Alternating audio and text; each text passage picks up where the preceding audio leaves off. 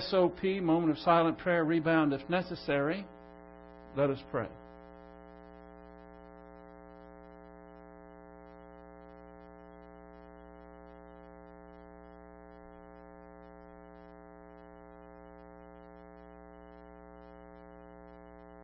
Heavenly Father, we thank you for your faithfulness.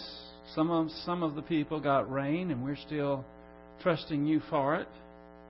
We thank you for providing this place and this time, the grace system of perception. Everything is there available for us. We just have to add our positive volition to it, and grace is always the key. So we pray that you will help us to focus as we study your word this evening, for we pray it in Christ's name. Amen. I don't know if you got your issue of the Berean Call. I keep telling y'all, this is free. You can get it, the BereanCall.org. And it is one of the most doctrinally sound periodicals you can get. And most of this whole newsletter is about the millennium. The Bible has a lot to say about the millennium, and it's very timely for us because we just finished 1 Thessalonians and 2 Thessalonians, which has to do with eschatology. This is in the latter days, the things that are going to unfold. And there's very little of understanding in general Christianity about eschatology. And according to what this is saying is that most people do not subscribe to the premillennial viewpoint that we have. Now, when we're talking about premillennial, we're talking about we believe that Jesus Christ is going to return before the millennium starts. In fact, we go even deeper and say that He is going to return even before the tribulation starts. But as this article reveals that most of the denominations, most of Christendom do not adhere to the premillennial view. They are either amillennial or they are postmillennial. Amillennial means that there are a lot of people out there that don't think there's going to be a millennium at all. In other words, they don't think that Jesus Christ is literally going to return and set up a kingdom here on earth and rule from the capital city of the world, which will be Jerusalem, for 1,000 years. The curse of the earth is going to be removed, and it's going to be perfect environment. Even though the Bible has a lot to say about this, a lot of people get into the amillennial viewpoint that this is not going to take place. Pretty close akin to that is postmillennialism, is the idea that Jesus Christ is going to return 1,000 years after the church has essentially brought the world up to speed to where now it will accommodate Christ, and He'll just come at the end of that 1,000 years to do some judging. But the church pretty much is going to take care of it. Now, there's at least two ideologies that subscribe to this. One of them is called reconstruction, which the church is going to reconstruct the world to where it's going to be suitable for Christ. And also dominion theology, that the church is going to take dominion over the earth, are two of the ideologies that have the idea that subscribe to the postmillennial view. Now, this is one, I guess there's two or three sentences here, but this surprised me because I knew that these viewpoints were out there, but I didn't know they were so prevalent. This is on page 4 of the Berean Call of the October issue. He says, and this is Tom McMahon, he says, amillennialism is the most common eschatological belief among professing Christians. That is, that there's no millennium. It is the view of Roman Catholics. I knew that. Greek and Russian Orthodox churches, Lutherans, Presbyterians, Anglicans, Episcopalians, and the Church of Christ, and some Independent Baptists, and most Calvinists. That is a lot of folks that subscribe to this. And once you get skewed in any part of truth, you get off course, you start going in the wrong direction, and you can start buying into even more false doctrines. Most, not all, but most of the people that are into amillennialism or postmillennialism have also bought into the idea of replacement theology. Replacement theology is the idea that the church has replaced Israel. And all those unconditional covenants and all the things that are yet on the agenda for Israel really isn't for Israel. God is through and done with them. Now it's the church that is the new Israel. And when you get into that, you just get so skewed in all of your eschatology. So most of the people in all of these denominations also subscribe to replacement theology. And I will also add that many of them, I'm not saying most, it could be most, but many of them also subscribe to covenant theology. Covenant theology means that they don't believe in dispensationalism. They don't believe that God deals with mankind in different segments of time in different ways. Covenant theologians think that there's only two covenants. One of them is the covenant of grace. Doesn't bring to mind right now, might be the covenant of works. And the whole Bible has to do with that, which there is no specific covenant in the Bible that really addresses either one of those. In other words, there's not a covenant of grace, there's not a covenant of works. There is the Noahic and the Abrahamic and the Palestinian and the Davidic and the New Covenants. Those are unconditional covenants, but there's none of the others that I was speaking of. So that is to me alarming to see so many of the people who buy into that idea. He also explains that in the 1970s, 1980 area, the big focus of Christians at that time was on the rapture. You might remember that there were even bumper stickers and there were books that were being put out.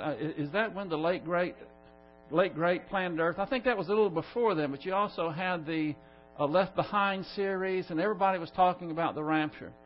Well, that has pretty well subsided.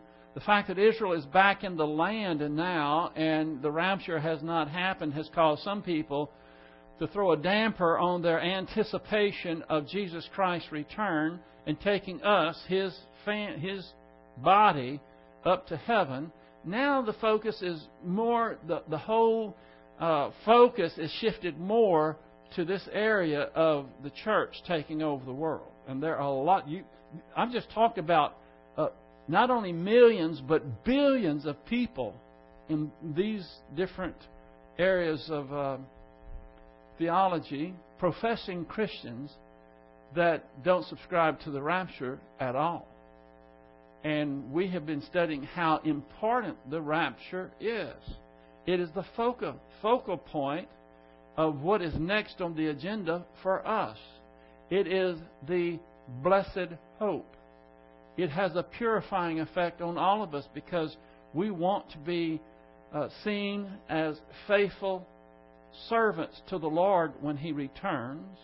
There's a lot of things that we've seen and we've gone into great detail, but I would tell you that this particular issue is very, very good. There's on page 10, it talks about the late great rapture theory by Dave Hunt, and it's excerpted from Whatever Happened to Heaven. That is the book that Dave wrote. He says in this one sentence, needless to say, the church has not remained untouched by the currents of upheaval and transformation. He's talking about how the winds have become gale force through the halls of tradition, and now scientific discovery and all these other issues has got the church's focus off. And he says, influenced by the world as never before, though the through the subtleties and persuasive power of the modern media, Christians are being adversely affected in numerous and deceptive ways. The faith of many, particularly the young, is being devastated by the challenge of scientific or progressive ideas, which also undermine biblical standards of morality. This whole thing is just really well done. So, the fact that we have been in 1st and 2nd Thessalonians is good timing. I don't think that it was by accident. There are very few Christians like yourselves that can go out into the world, whether it be unbelievers or whether it be believers who have bought into amillennialism, which were all those people in denominations and so forth that we listed, and be able to stand firm for the truth. Very, very few believers are able to do that. And so, because you have availed yourself of the truth, you've shown positive volition, you've learned about what is next on the agenda, we've even gone into the specifics of it. Now you can go out and not be confused by all of the false ideas that are circulating out there. But it also means you're in the crosshairs. But we do not fear. That's the best place to be. That's where I have a friend of mine. He's always saying the fun is where the giants are. Okay, let's get back to our 2nd Thessalonians review. I was thinking we might get through with it tonight. You laugh, and I don't blame you. I would laugh too, but it was a thought. Here it is on the board. We're studying the doctrine of separation, and now we're going to look at separation from God rejectors. To kind of bring you up to speed, this is all coming from the doctrine of separation here from chapter 3, and we've gone through quite a bit of it, but we're going to focus on God rejectors would be unbelievers. We are to separate from them, but Paul does a good job of explaining that separating from them under normal conditions of working, associating with people when we have to, that's not what it's talking about. Essentially, he's talking about not associating with them on a social level. Psalm chapter 1, verses 1 and 2. First 2 verses of the Psalms. How blessed is the man who does not walk in the counsel of the wicked, nor stand in the path of sinners, nor sit in the seat of scoffers. But his delight is in the law of the Lord, and in his law he meditates day and night. Now this is Old Testament, but we can put this together and understand how it applies to us. We wouldn't say that we delight necessarily in the law of the Lord, but in the doctrine, in the truths, the principles that God has set forth, both in the Old and New Testament. And we should be meditating upon them day and night. I've been trying to emphasize this with the young people. And young people are just like old people, only they're younger. Now that is a profound statement. However, they have probably more distractions than we do. We don't normally leave the house and go into an area where there are a lot of our peers at our same age that are very impressionable and have all different kind of ideas. And it's very easy for them to not even have a thought about God or the Bible or doctrine. A whole day could go by and it never even come into their thought pattern. But that's not just for young people. That can be for adults as well. But for us who are the royal family, those of us who are hopefully the metakoi, the overcomers, the ones who are growing in grace and knowledge, we should be the ones that have set our thought pattern based on these precepts. We meditate on them. We think about them. We use those doctrines every single day. We get up, we put on the full armor of God, and one of the most vicious enemies we have to fight is the arrogance in our own self. And the tendency to try to handle things by ourselves and be distracted from thinking divine viewpoint. So when you are associating with unbelievers and you're trying to fit in, is not a good thing. You don't have to be better than thou. I'm not talking about being a legalist, but you should form friendships and relations with people who are not only believers, those who are positive believers. If you don't love to talk about God, the Bible, His doctrine, if that's not your favorite thing to focus on, then something is not what it should be. It shouldn't be drudgery to meditate upon God's principles. It should get to the point to where it's automatic. And when someone brings up a doctrinal issue, when someone brings up the Lord, or it's just like, have you ever seen a horse when he's interested in something, his ears turn that way and his head turns that way? That's the way I am. I can be around people or whatever, and they'll say something about the Bible or doctrine or anything, and I'm just, I'm zeroed in on it because that's what I'm really interested in. Well, you're a pastor. It doesn't matter whether you're a pastor or not. This isn't directed at pastors. Meditate on it day and night. So your relationship should be focused on those who are going to support you, exhort you, motivate you in a doctrinal way. Now, that's not to say that if you have a neighbor and he's an unbeliever that you won't even talk to him. If he comes over and wants to borrow a rake, you say, "Get out of here, you reprobate." I'm not saying that. You don't want to take it too far. The next one is from human viewpoint and worldliness. Romans 12, 1 and 2. How many of you have these on your list of favorite verses? Well, I'll just say y'all are shy. Romans 12, 1 and 2. I urge you therefore, brethren, by the mercies of God, to present your bodies a living and holy sacrifice acceptable to God, which is your spiritual service of worship. I think some translation says your reasonable service. It's only reasonable to do this.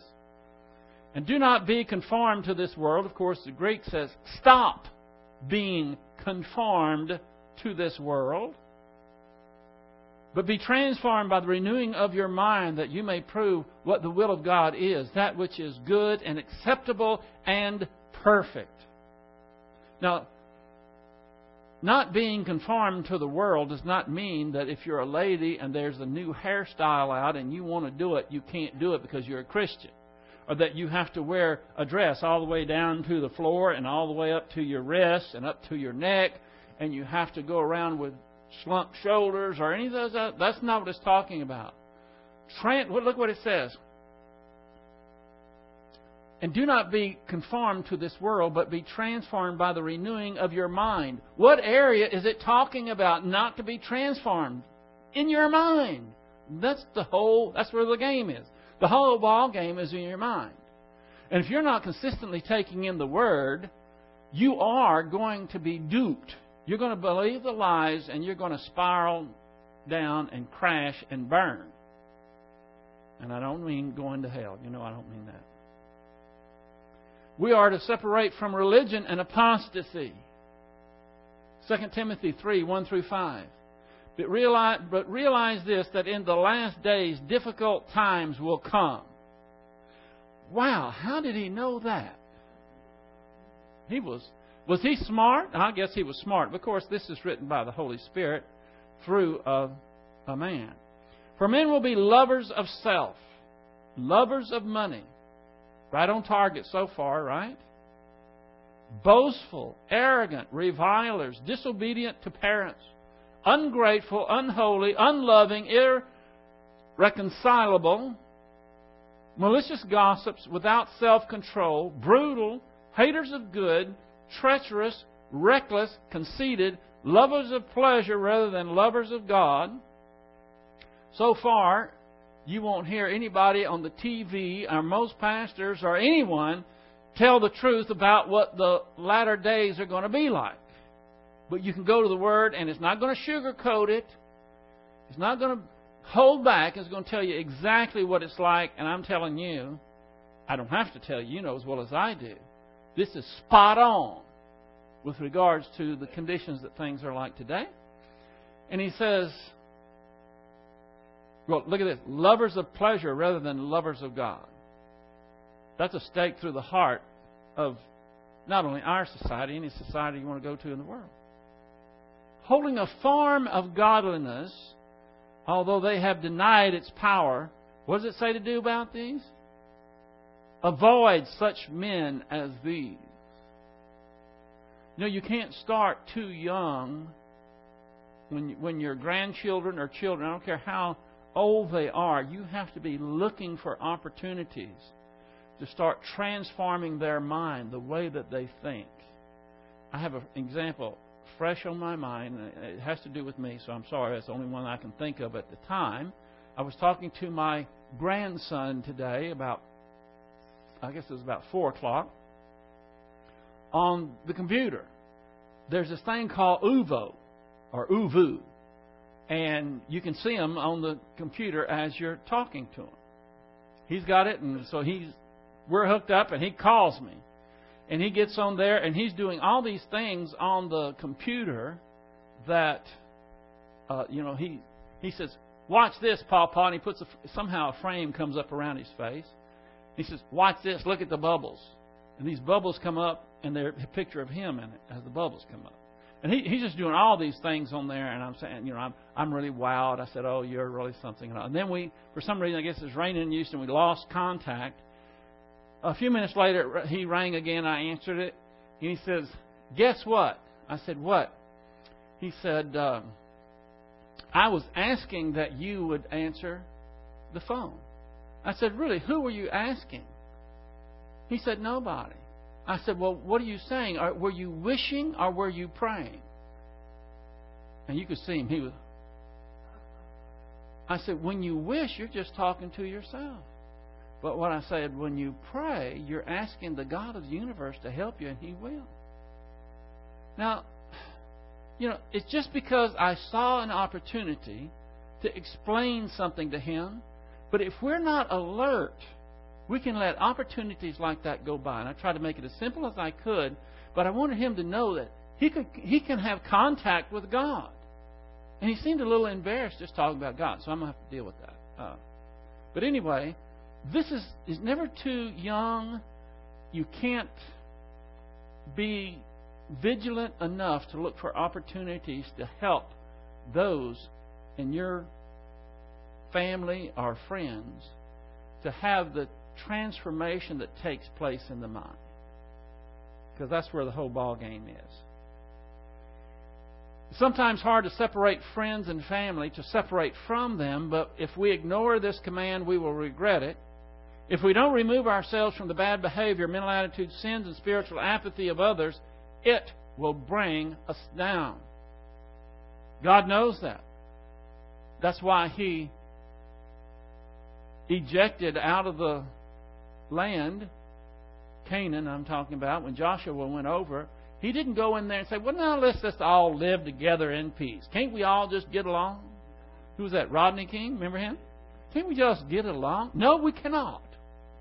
The reason we cannot is because there's a lot of degenerates out there. There's a lot of God-hating, grace-rejecting pagans that want to live immoral lives. They want to reject the truth. And we can't get along with them. Now, I'm not talking about doing violence against them or anything, but we have to separate from them. I think sometimes we think that we are better. When I say better, I'm talking about more powerful than we really are. There are some people that I know that have gone into churches that were apostate with the idea that When I go in there, I know I've got the truth, and I'm on a mission to straighten out this church and to get them aright. And I had this one person, I said, do not do it. I said, you're going to put your head in the lion's mouth if you do that. Number one, it would be wrong to do because he would be undermining the authority of that pastor. And you don't do that and get by with it. Second of all, it's not that he's going to go in there and change their mind. What's going to happen is, I don't know, there might be a couple of hundred of them and one of him. He's going to be whittled out. None of us are that strong. So, even though it may be difficult to do, we just have to trust God that when we do what He calls on us to do, what do you say? Avoid such men as these. Separate from them. Get out. Get away from them. And don't do it in such a way that they are confused. Tell them why.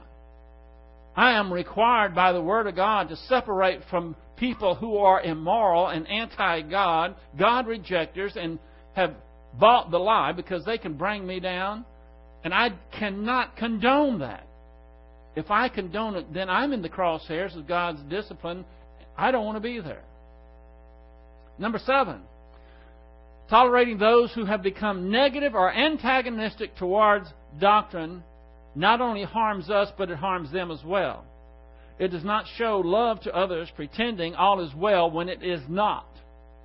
It's not easy or pleasant to discontinue a relationship, but when someone is out of control, a relationship with them, listen to this, is not worth having. Anytime you have to compromise doctrine, it's going to interfere with your relationship with God. Because you want this other relationship, what you're really doing is putting that above God. God says get away from them. Then you're in trouble and you're not helping them either. Separation helps the errant friend or family member to realize the seriousness of their bad attitude or behavior. Your toleration may be seen by them as a sign that you condone or approve of their sin. Now, we're not talking about, I'll get to this in a few moments, but we're not talking about having a little tiff with someone. We're talking about someone who is in gross immorality or sin. They're not taking responsibility for it. They're trying to act as if it's just fine and God has to accept it. Well, God doesn't have to accept it, and He doesn't expect us to accept it either. And one way that we demonstrate that we are on God's side, we're on the side of righteousness, is to put space between us and them. When separation is necessary, care must be taken that we don't appear to be superior, self-righteous, or judgmental. We don't have a choice. We are commanded by the Word of God to do it. Of course, prayer for the person and prayer for direction in handling the situation is a must. Now, I hope that I'm not coming across that when you think that you need to separate from someone, that you go marching up to them and you throw your chest out and you lay down the law and you have no compassion, that you are, they're going to take that as an air of superiority, which we're not. I think a good thing to do when you separate from someone and you're doing it biblically, that you should acknowledge to them, let them know, I am a sinner. I'm not better than you.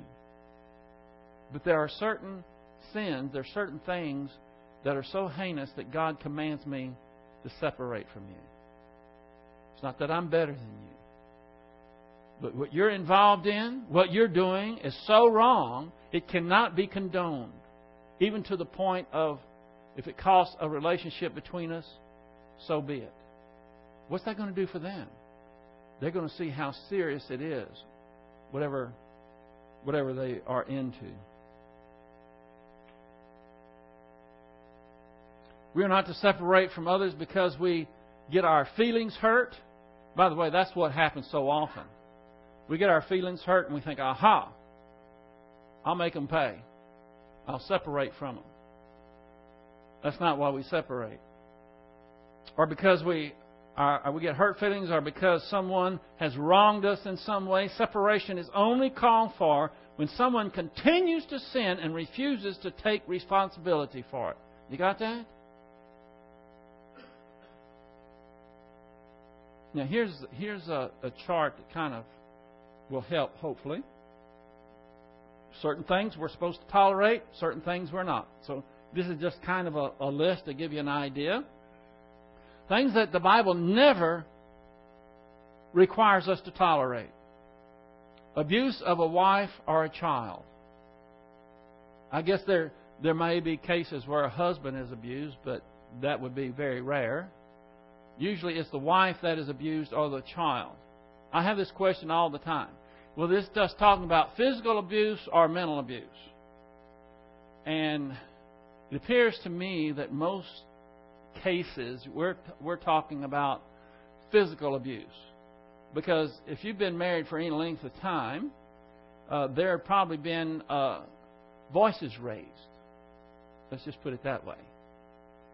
That is no excuse to separate. I knew a lady one time, and she had been married for, I think, 40-something years.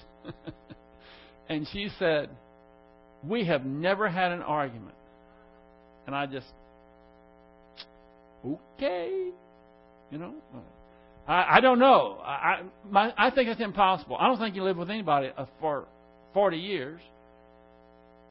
4 years, a year, 4 months, 4 weeks, 4 days, without having some kind of argument. I mean, there's going to be disagreements.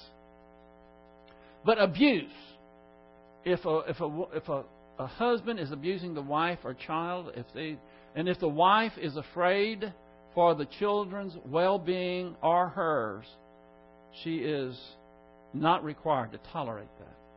Crimes such as theft, assault, and so forth, we're not required to tolerate crime.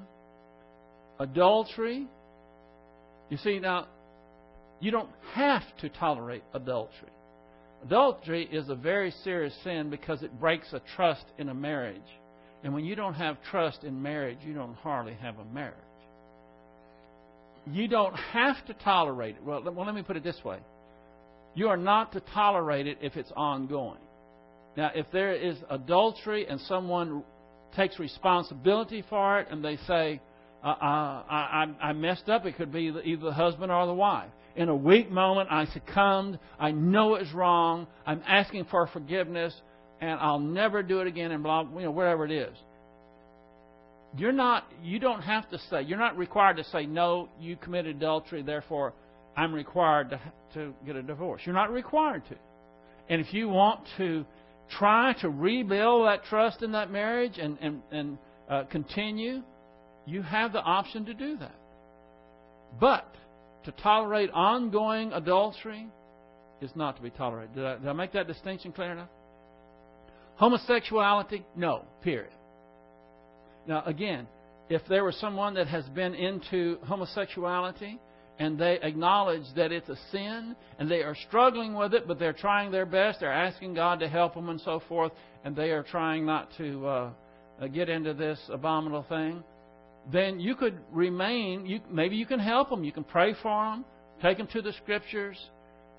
But what comes to mind, I guess it's been probably 5 or 6 years ago since I had any dealings with a homosexual that called me from New York City.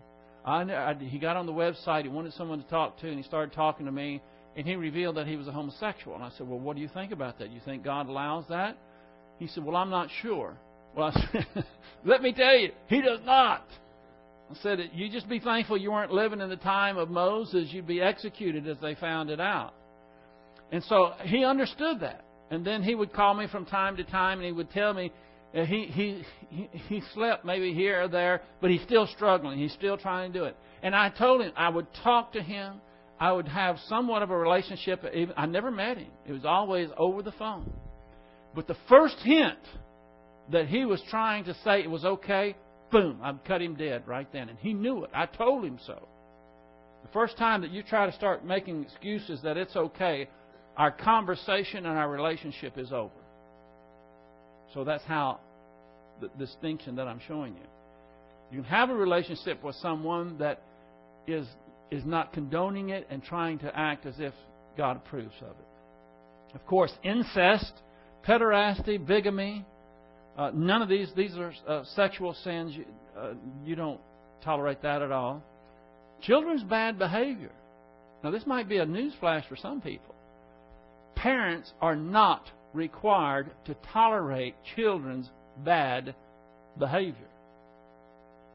And it's to our utter shame today that when parents take measures to get their children under control, even if it's corporal punishment, in our society, these children can be taken away, the parents can be fined, they can be put in jail. All that is an absolute shame. Because the Bible advocates get your children under control. You do not have to obey these ideas that you can't get your children under control, because you do not have to. Not only do you not have to tolerate their bad behavior, you are condemned by God if you do not get them under control. Intrusion of privacy. You have to use your own best judgment in that. I mean, you can confide in certain people, and that's fine. Nothing wrong with that. But you don't want to go around blabbing all your intimate business to everyone. You know what's going to happen, don't you? Why are people surprised when they hear something coming back if they blabbed everything to everybody? And then it comes back to them that somebody said this, and of course by the time they hear it, it's 10 times worse than what the deal actually is, and they're surprised. This is discernment. You can trust certain people, people that you're close to, that has earned your trust, and you can tell them private things to a degree. Bad language. I don't tolerate bad language. Now, when I'm saying bad language, somebody says hell or damn or something like that. I don't fall to pieces. I hate to be around. When I go around guys, I'm a guy. I want to be with them like I always have been. But when they know you're a pastor, they'll say something. Well, son of a boom. And then they'll, I'm sorry, Pastor. Look, I do not have virgin ears. I'm not going to melt down when I hear someone say something. That's not what it's talking about.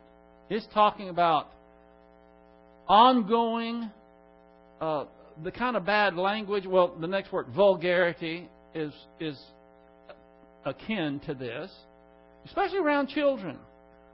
And today, you think you're protecting your children from bad language? If they go to a public school, they probably could teach you a few words. But you don't have to tolerate it. Especially guys. You know, when I went to high school, there was still a measure of, I don't know the word, being a gentleman. We would not use bad language around girls, and if a guy did, the other guys would jump on him. And it's unfortunate that it's not still that way.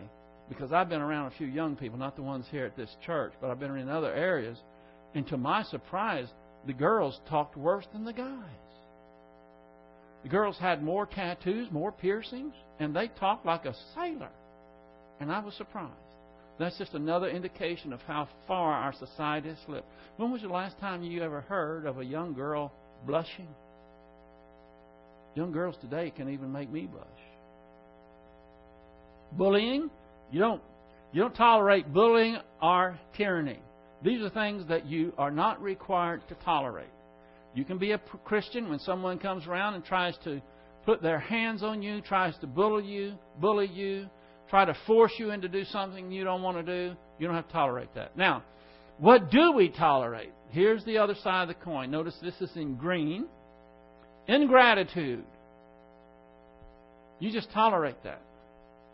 It's unfortunate that people today don't show gratitude as much as they should. You know what? The best way to show gratitude? 2 words. That's all it takes. Thank you. It doesn't have to be anything more, but it certainly should not be anything less. And I've seen the young people, again, I'm excluding the ones here to the most part, that they don't even know what gratitude is. I told you about when I was driving the bus. I was driving it. I had 75 kids on that bus.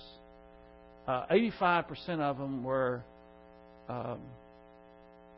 dark skinned. And I had a little girl one time. It was she had a sack of candy. When she opened that candy, it was like piranhas. They just were leaping over the seats and grabbing her candy and all. And it was fine with her. She was giving it to them. I mean, she didn't mind to share it. They all got it and was gobbling it down. Not one, I don't know, probably 70 of them got into that sack. Not one said thank you to her. And I couldn't take it. I pulled that bus over, and we just had a little powwow right then and there. And I told them what I thought about kids that had no sense of gratitude. And to take this girl's candy, all of them that she freely gave, and not one of you said thank you. I'm ashamed of you. Of course, that penetrated about as much as the water goes through duck feathers. Made me feel better. Ingratitude. You just tolerate it. Thoughtlessness. We're thoughtless when we don't even know we're thoughtless sometimes. And nobody knows that better than the men. Is that not true? Men can get in trouble when they're not even trying to. They think they're being thoughtful, and then something is leveled at them, some accusation that comes out of left field, and you think, what? And you what? We're in this mode, and we're sincere. We didn't know. We just didn't know. This was insensitive. We didn't know that it was thoughtless. Now, I guess that happens to women too, but I've seen it a lot more with men. Well, women are traditionally more sensitive, and they think more of. Anyway, you ladies know what you have to tolerate. And this is when we're trying.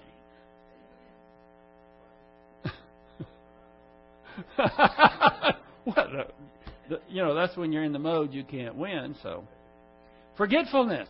We've all forgotten things, haven't we? And caused hardships on others. Well, what do? Do you take them to the woodshed? Do you... You're no longer my friend. I'm separating from you. You sinner! No, we all forget, don't we? Unfriendliness. I guess that has to do with different personalities. But a lot of times someone might be unfriendly. And you say, hi, how you doing, Fred? And Fred just walks right through you. I mean, not through you, by you. Just goes right on by. And you think, well, that was rude. Well, what's the matter with Fred? I thought he was my friend. And you can go from there and escalate it to where you never talk to Fred again. And Fred didn't even see you. He was so preoccupied with all the things that his house just burned down, his wife divorced, his dog bit him, and all this. And he's trying to just make it through the day. And you're going to separate from him because he didn't say, hi, how you doing? You know that happens. Huh? When was the last time somebody really ticked you off because you went out of your way to be friendly and they didn't even notice it? Or you were spurned? That's enough to get us up. I mean, well, I'm ready to separate now. Pettiness, that's what I'm talking about. Petty things. And church, let me tell you something. Church people are the worst. They are the most petty people on the planet. Church people. And it shouldn't be that way. I don't know why I'm getting riled up on this, but you know it's true. I know, even in this church one time, we used to have get-togethers, and I thought, this is going to be great. After Sunday, we'll come back later, we'll all bring a dish, and we'll sit around, we'll talk about doctrine. Oh, this is going to be fantastic. I finally had to shut the whole thing down because everybody was so petty. Well, what did you bring? And it just went on and on. I said, shut down. Now, I guess that's why I was riled up a little bit, the pettiness. And so I started teaching doctrine then, and half of them didn't even come back. Well, idiosyncrasies. Boy, I know I've got them. Carrie could write a book. And, I'm glad that y'all know me in the capacity that you do. You don't follow me home. I don't follow you home. So we can live together. I mean, we can have our relationships. But you're weird. And I'm weird. That's what it's saying. It's blushing. It has idiosyncrasies too. That's one of them. I mean, that's why it's so hard to live with people, because when someone comes and lives with you, you really get to see them. You know, I mean, crazy things you would never do. And when you live with them, there they are. I mean, it's just there. I go on these conferences, and sometimes I stay with guys in a room, share a room so that we can split the cost. And wow, we all have them. I'm glad you're laughing. That means you know you're weird. Like me, I know I'm weird. Insults. Sometimes people just get snippy. They get snotty. They're rude for whatever reason, and you want to smack them. But that's not a reason to separate. The best thing to do is, hey, what's really the matter? Because usually when someone insults you, it's not because of whatever petty thing they think is an excuse. There's an underlying, deeper problem, and that's what you want to address. Not the fact that they were rude to you. Why were they rude to you? What is it that really is the problem? And you know, when you go to someone and you ask them that, what's the first answer you get? That's right. What's really the matter? Nothing.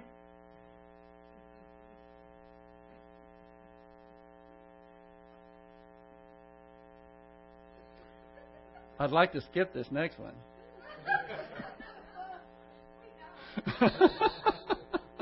Impatience. Some people actually are impatient. And it comes out in various ways. I've got to bring this to an end because we're out of time nearly. This is good. It's true. Insensitivity, that kind of goes along with thoughtlessness. I think probably thoughtlessness is a little more serious than insensitivity. Every guy knows. Does this dress make me look fat? When a guy is asked that question, he's like a deer in the headlights. You know, well, I guess sensitivity is the greater part of valor in that point. Outbursts of anger. You know, some of you, I've never seen you angry. Some of you, you look like you're incapable of being angry, but I know it ain't so. Some of the most mild, gentle people, they tolerate up to a point, probably tolerating things that they shouldn't be tolerating, maybe over here on the red side, and some little something, and all of a sudden, you know, the venom comes out, the fangs, they're ready to strike. Outbursts of anger. Gossip.